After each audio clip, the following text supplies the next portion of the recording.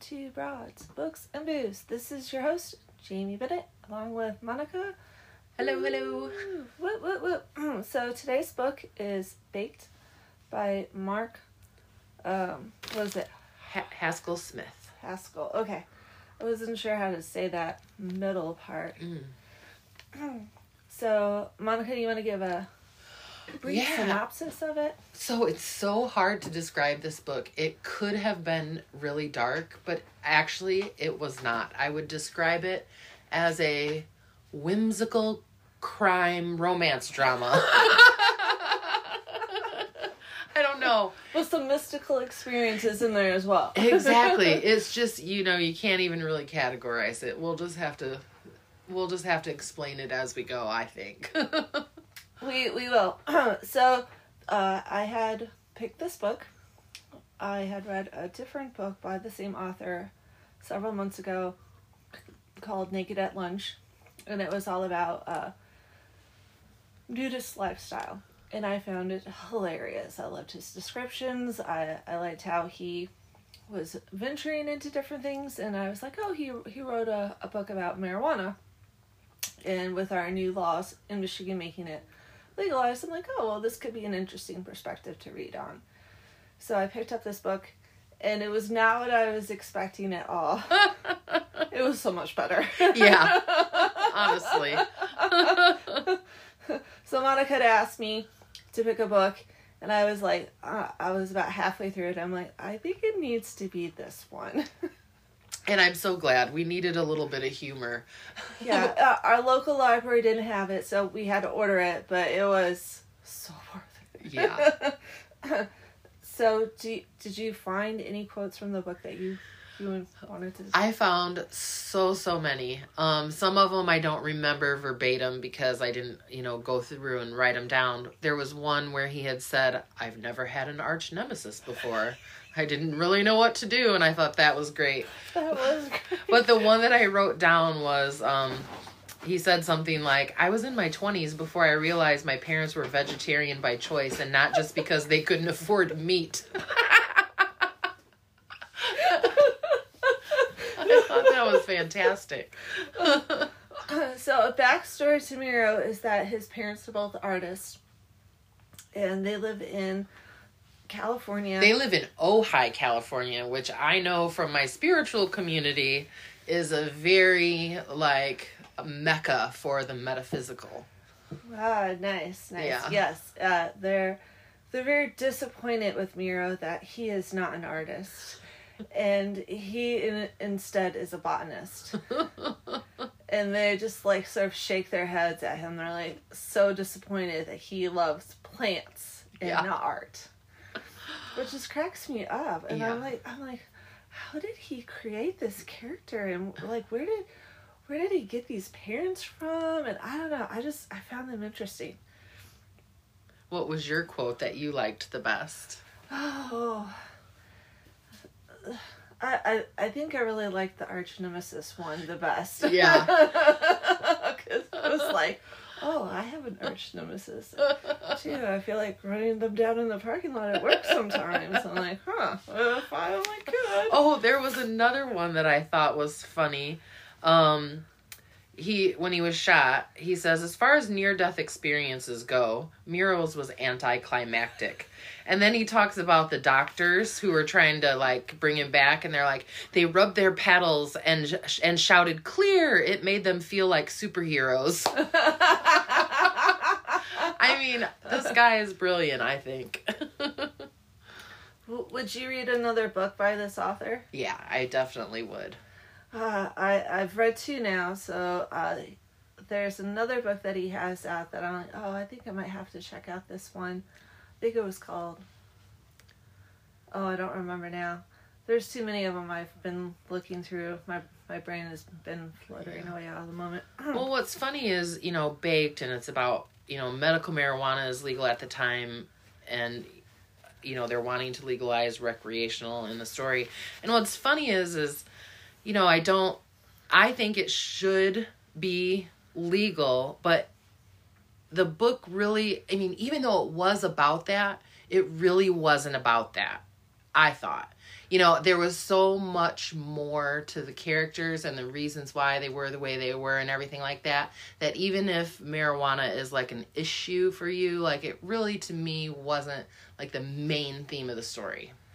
It was like this thread that kind of tied all the little stories together. Exactly. There's so many little stories happening and different little bits of it, and I couldn't really say what the book was about. Like, what was he trying to get? What was his point? I don't know if I know for certain. I mean, like, he was definitely pro legalizing marijuana in California, and I thought he did a good job of presenting why he had those opinions.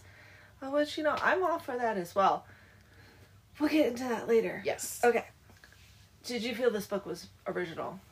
I mean, it was so weird. Yeah. That it was actually the definition of original, I thought. How do you think... Okay, so the book starts off with Miro getting shot. How does that work for the story? I think that works really great for the story because when he was shot, that was his choice point, right? So it's all about the decisions that he makes and how everything works out. It's very intricately tied together. And when he was shot, you know, he had a decision to make. He could either, you know, keep going after his art, either try and get his plants back or, you know, or he could just give up and work a regular 9-to-5 job. And this was his choice point. I thought it was the perfect place to start. So what's interesting is that the story starts off with Miro being shot, and there's 2 Mormon missionaries who are standing nearby, and the medics come, and then there's 2 police officers. So you meet all these characters right in the first chapter, and then they sort of disappear and then reconverge together, and it's sort of like this pulsing story of their lives intertwined. And I really liked the pacing of the book. I found it really engaging and really interesting. I was like, oh, it's not like the same characters every chapter. And I'm like, I just wanted to read more. I was like, ooh, I'm really excited about this. Not only that, but the chapters were quite short and it was very easy to read. Oh, yes. Yes, 2 key points that I loved was that, yeah, it took me no time at all to finish the book. Normally, I get distracted after a while, so I only read for about an hour a night. And I finished this book in like 5 days. I think I did too, yeah. I was like, whew, that was quick and easy. Mm-hmm. Did you know anything about Mormons prior to this? You know, not a whole lot. Just, I mean, no, I really didn't know a whole lot about Mormons. I can say that Daniel and the Mormons were my favorite. I mean, his whole spiritual awakening journey was hilarious, and it's all stemmed around all these forbidden things, and he starts really questioning, you know, his beliefs, and I think it had to do with Miro being shot, because that was a shock to him. Yeah, you know, and he's like, I prayed and prayed and prayed, and you know, it worked. And he's like, he's alive. It's because of me. And so he's having all these spiritual experiences. So Daniel is present. He is a Mormon elder out on his mission, which is something very typical for Mormon men to do. I had some background and familiarity with them, so I felt like they were presented very accurately, very genuine characters of Mormon faith. So he has this spiritual awakening. He feels connected to Miro.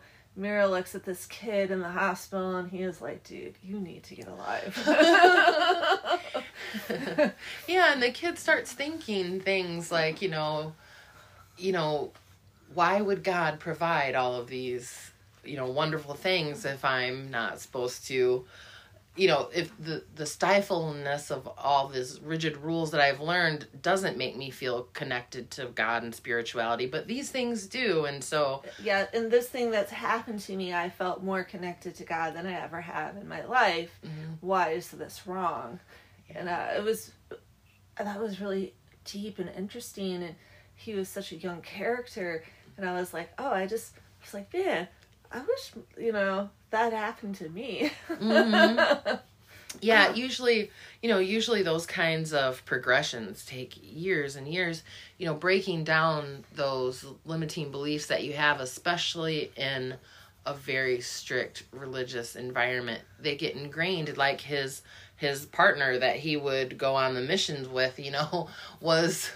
they were supposed to rely on each other. If one was starting to stray a little, then the other one would have to rope him back in. And it just all seemed so very constraining. And the zip ties on the headboard, I was like, oh my gosh, really? Wow. Certain parts of this book, maybe we shouldn't say out loud because it's going to sound terrible. But if you read it, it makes perfect sense. It's funny and great. You're just going to have to trust us on this. So as far as drinks go, we are having hot toddies tonight. We were feeling a little bit under the weather. So we have mixed up some spiced plum tea, I believe it is. Yes. With a little bit of sugar and some, what is it? Maker's Mark. Maker's Mark, yeah. Yeah, this is wonderful. Very soothing. I don't know if it's the tea or the whiskey, but I'm already starting to feel better. Hopefully it's a little bit of both. Mm-hmm. I decided to, since we were both a little under the weather, that we needed a hot drink. So, woohoo! Cheers! Okay, so another element of the story is that Miro is shot because he went to Amsterdam, where they have a cannabis cup, which is actually a real thing. Mm-hmm. This actually happens. I had no idea until I read this book. Mm-hmm. And he was the underdog. He gets a sponsor of a coffee shop named Gus. Orange. Orange is the name of the coffee shop. Sorry, the guy that owns the coffee shop's name is Gus. Yes. So Great character too. I really liked Gus a lot, and I like how he was all judgmental about Americans and what Americans do, and I was like, you are so right, Gus. I know. He said, what is it with you guys and guns? You're not civilized businessmen. This is way too cowboy for me.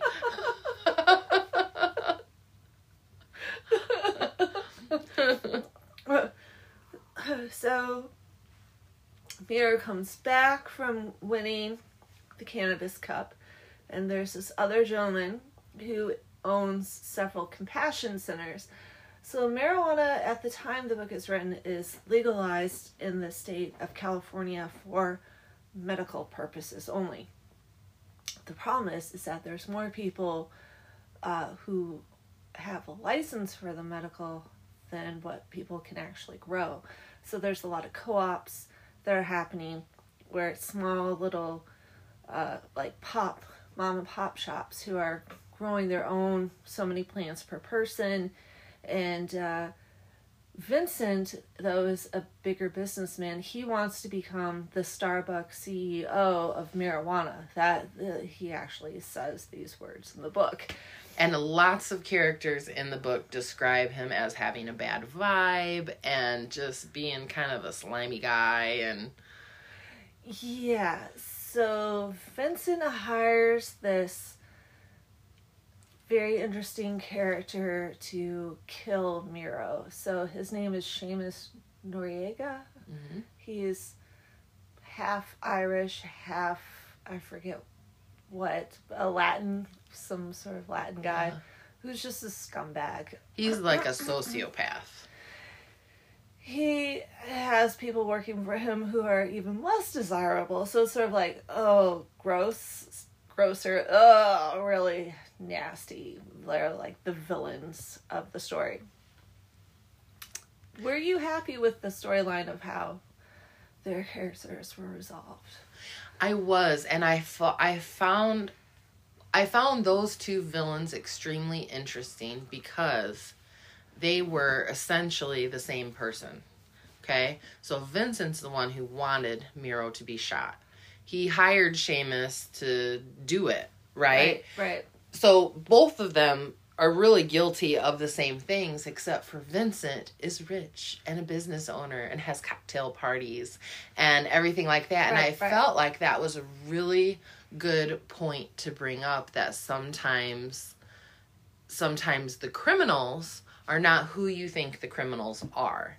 And, or there are more criminals, I guess, in this case than what you would think.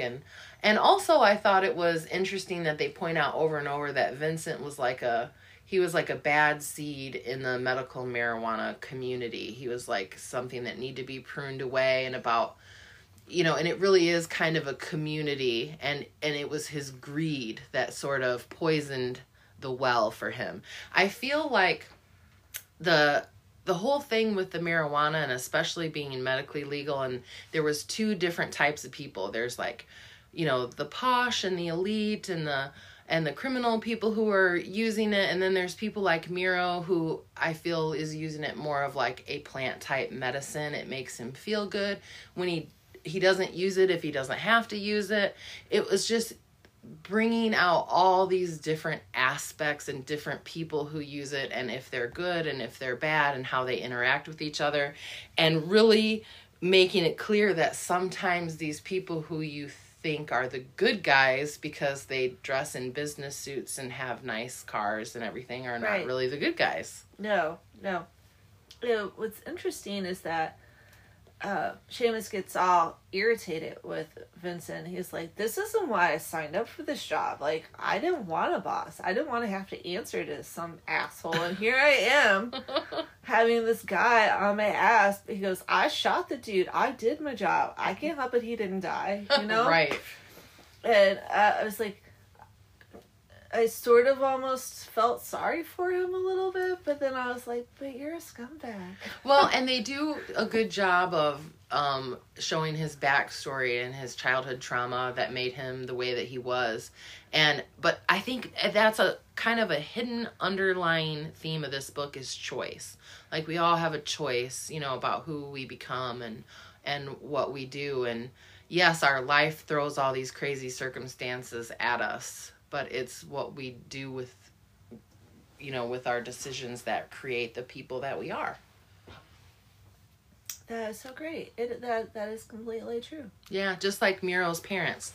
You get they're nice people or whatever, but they're he feels very like abandoned. They're very aloof. They're not very loving. Yeah, a disconnect with their relationship. Like, he gets shot, he goes and he stays with them. And he's living with them, but the story doesn't ever talk about him being with them. It's sort of like an extension of him just being in the hospital almost. Right. It's like, he's might as well be alone when he's with them. Right. And yeah, and so that really shows us why he is the way he is, I think. And he could have been a bad guy because of that. Maybe because of the marijuana, he was the laid back cool guy instead. I don't know. And it's funny because, not that it matters. I don't care if people smoke or don't smoke or whatever. I don't. I haven't in a long, long, long, long, long time. But I do think it's great for a lot of people, and I think it helps a lot of people. I wanted to talk about how he felt that the cannabis plant was being over-hybridized.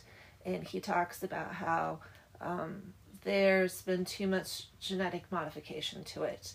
So he's a botanist. He travels abroad to find 2 wild strains of the plant. And then he begins to breed the plant. And he goes through like several generations. I think it was like 7, maybe a dozen. It was a lot to get this better, more natural strain that gives you everything that you want and nothing that you don't want. And I found that really intriguing and interesting. And I asked friends who are more users about it, and they're like, oh yeah, it's totally being over hybridized.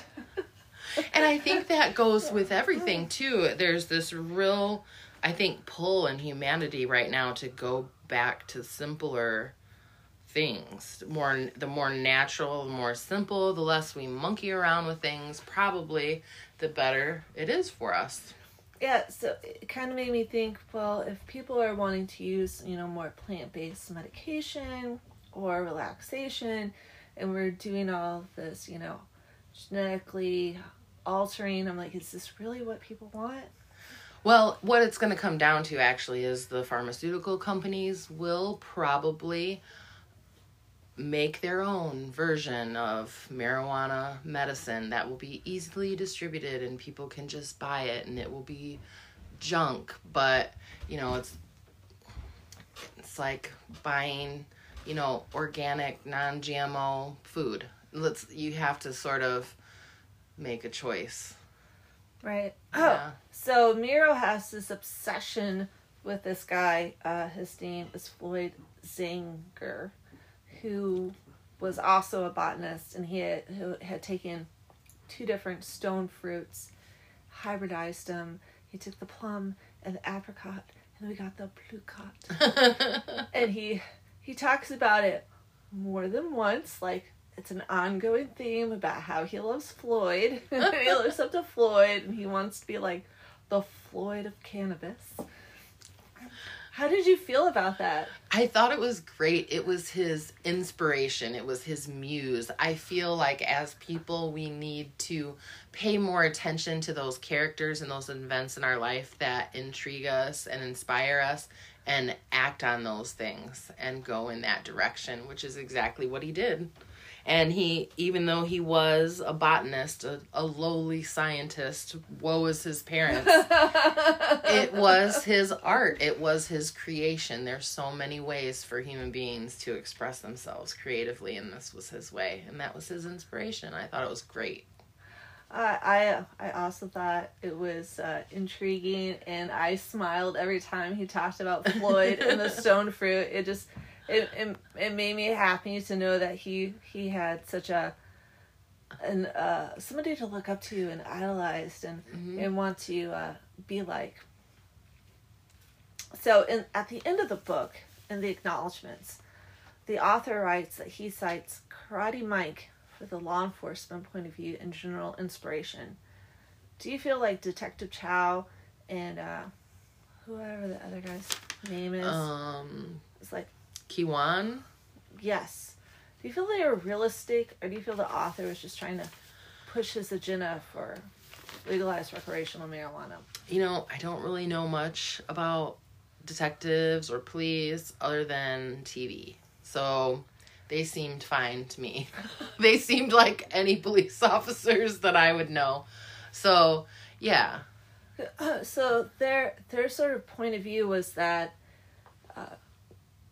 their time spent enforcing these anti-drug laws is a waste of time and energy and money, that they should be doing more for real crime, and that if drug lords and mafia people didn't have drugs to make money off of, if it was a legal system, that would just hurt them. And that if it wasn't stigmatized, people who needed the help could actually get help more. Which it was sort of like a very compassionate view towards drug users and drug use. And that's where I was like, ooh, that seems a little too compassionate to me. Yeah, I would have to agree with you on that, because it does seem more like a typical police officer point of view would be, well, you broke the law. It's like the Mormon doctrine. It's like the law is the law, and there's not really a whole lot of room for reasons why. But I don't know, I could be wrong. How did you feel about the EMTs? So the EMTs were great. I feel like they were, like you said, just characters that are used to tie this whole thread together with all these events that interchange. I really liked Fran. So Fran was very sexually promiscuous and did not want cuddles or relationships. And it was funny because all of these men who she would be with, I feel like either they wanted it or they expected her to want it. She was a very, she was a very shocking character, but I feel like the reason why she was so shocking was because she was a woman. And I felt like that was... if she had been a man, it would have been completely different. So I felt that was definitely a more subtle way to bring up another social injustice point, you know, to the story. I thought she was great. I thought she was great, and I was so sad and upset when she died. Me too. I was like, I was not expecting this, and now I'm really pissed off. And it was horrible and incredibly shocking. It was... And, like, literally, I'm like, oh my gosh. I cannot believe that just happened. Yeah, I was like, are these characters here only to create this shock? And then, like, what happens to her partner doesn't go better exactly. I mean, like, at least he doesn't die. He's not murdered, but... He is kidnapped. He is kidnapped and tortured and beat up and... That was another good quote from Vincent talking to Seamus. What is your thing with kidnapping? Are you a kidnapaholic? Do you need to go to a program?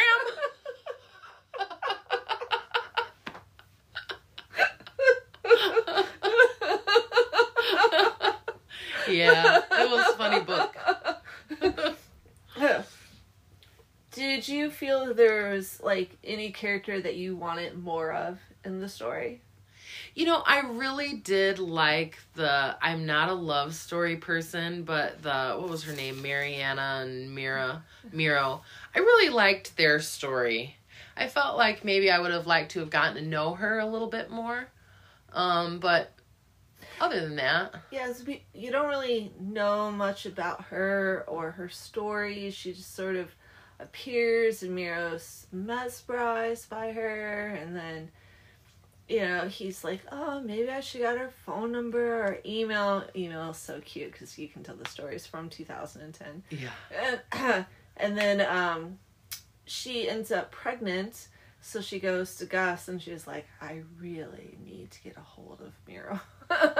Now, that was the best part about Gus, was Gus is just like, I think we need to go to Los Angeles. And I feel like these people are the connection that Miro has always been lacking. This random guy who he was gonna go into business with, and they end up being like his best. They literally fly across the world to come see him. You know? Yes. And when he finally gets a hold of Miro, and Miro is like, hey, somebody's trying to kill me. I don't have the elephant crush anymore. It's been stolen. They took all my stuff. And Gus isn't, like, oh, I'll just, cut my ties and take my losses. He's like, all right, we're on it. I'm coming. Yeah. It's like, I'm going to talk to this guy and I'm going to let him know what's going on.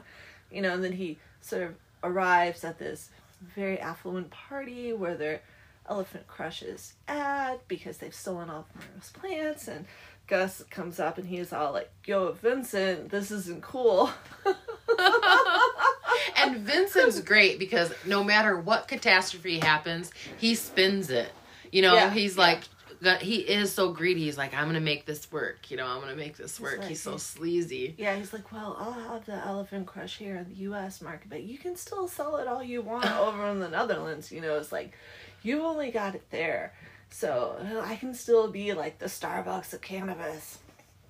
Oh my gosh, yeah. But so at the very, very, very end of the story, Miro and Mariana, they get together. She's pregnant, and they sort of stay together, and they have this beautiful baby girl, and so now he feels more fulfilled with his life.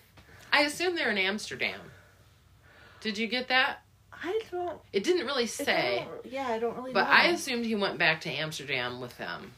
That would make more sense. Mm-hmm. Yeah. Yeah. And they talked about the people in LA, which was hilarious. So they're having this shootout at the Cannabis Club when they, when Gus is like, hey, you stole this or whatever. And the people there are just like having their hors d'oeuvres and sipping their wine. And he's like, these Americans, why aren't they screaming and running for help? Oh, people just pull out guns and shoot. I'm like this is like everyday thing, like no big deal, right? Yeah. I had a thought and now it's gone. Go back. No, It's the whiskey. it must be. I'm feeling so much better right now. Yeah, me too. Was there anything else that you wanted to talk? Oh, I thought it was so interesting about how, okay, so Daniel's the Mormon. He ends up into this sort of like bondage relationship with this porn star. It's actually much sweeter than it sounds. Yeah. You're really happy for the kid. You are. You really are. And I found her interesting and wanted to like know more about her as well. It's like, oh, who are you and how did you get here and why did you choose him? And that's a good point. She was just a random person at a party that sort of took him under her wing, And Miro's like, But they end up having like a long-term relationship and he goes to Japan with her and all of this stuff. And I really feel like too, the whole bondage thing and his relationship with her is it's almost like a coping mechanism for him healing from all of his, religious trauma and everything that he went through. This whole book is about people dealing with having to be people and what they do to deal with their life and how they evolve. What choices they decide to make based on what their experiences. Yeah. There's so many different levels you can take this book on. It's a funny story. It's an interesting story, but it's definitely got some deeper meanings that, I probably haven't even fished them all out yet. All right. So was there anything else you want to discuss? No, I don't think so. I think we got all the key points. Definitely recommend. Definitely recommend. So 2 thumbs up. Thank you so much for listening, Podcast World. We will talk to you again next month. Bye. Bye.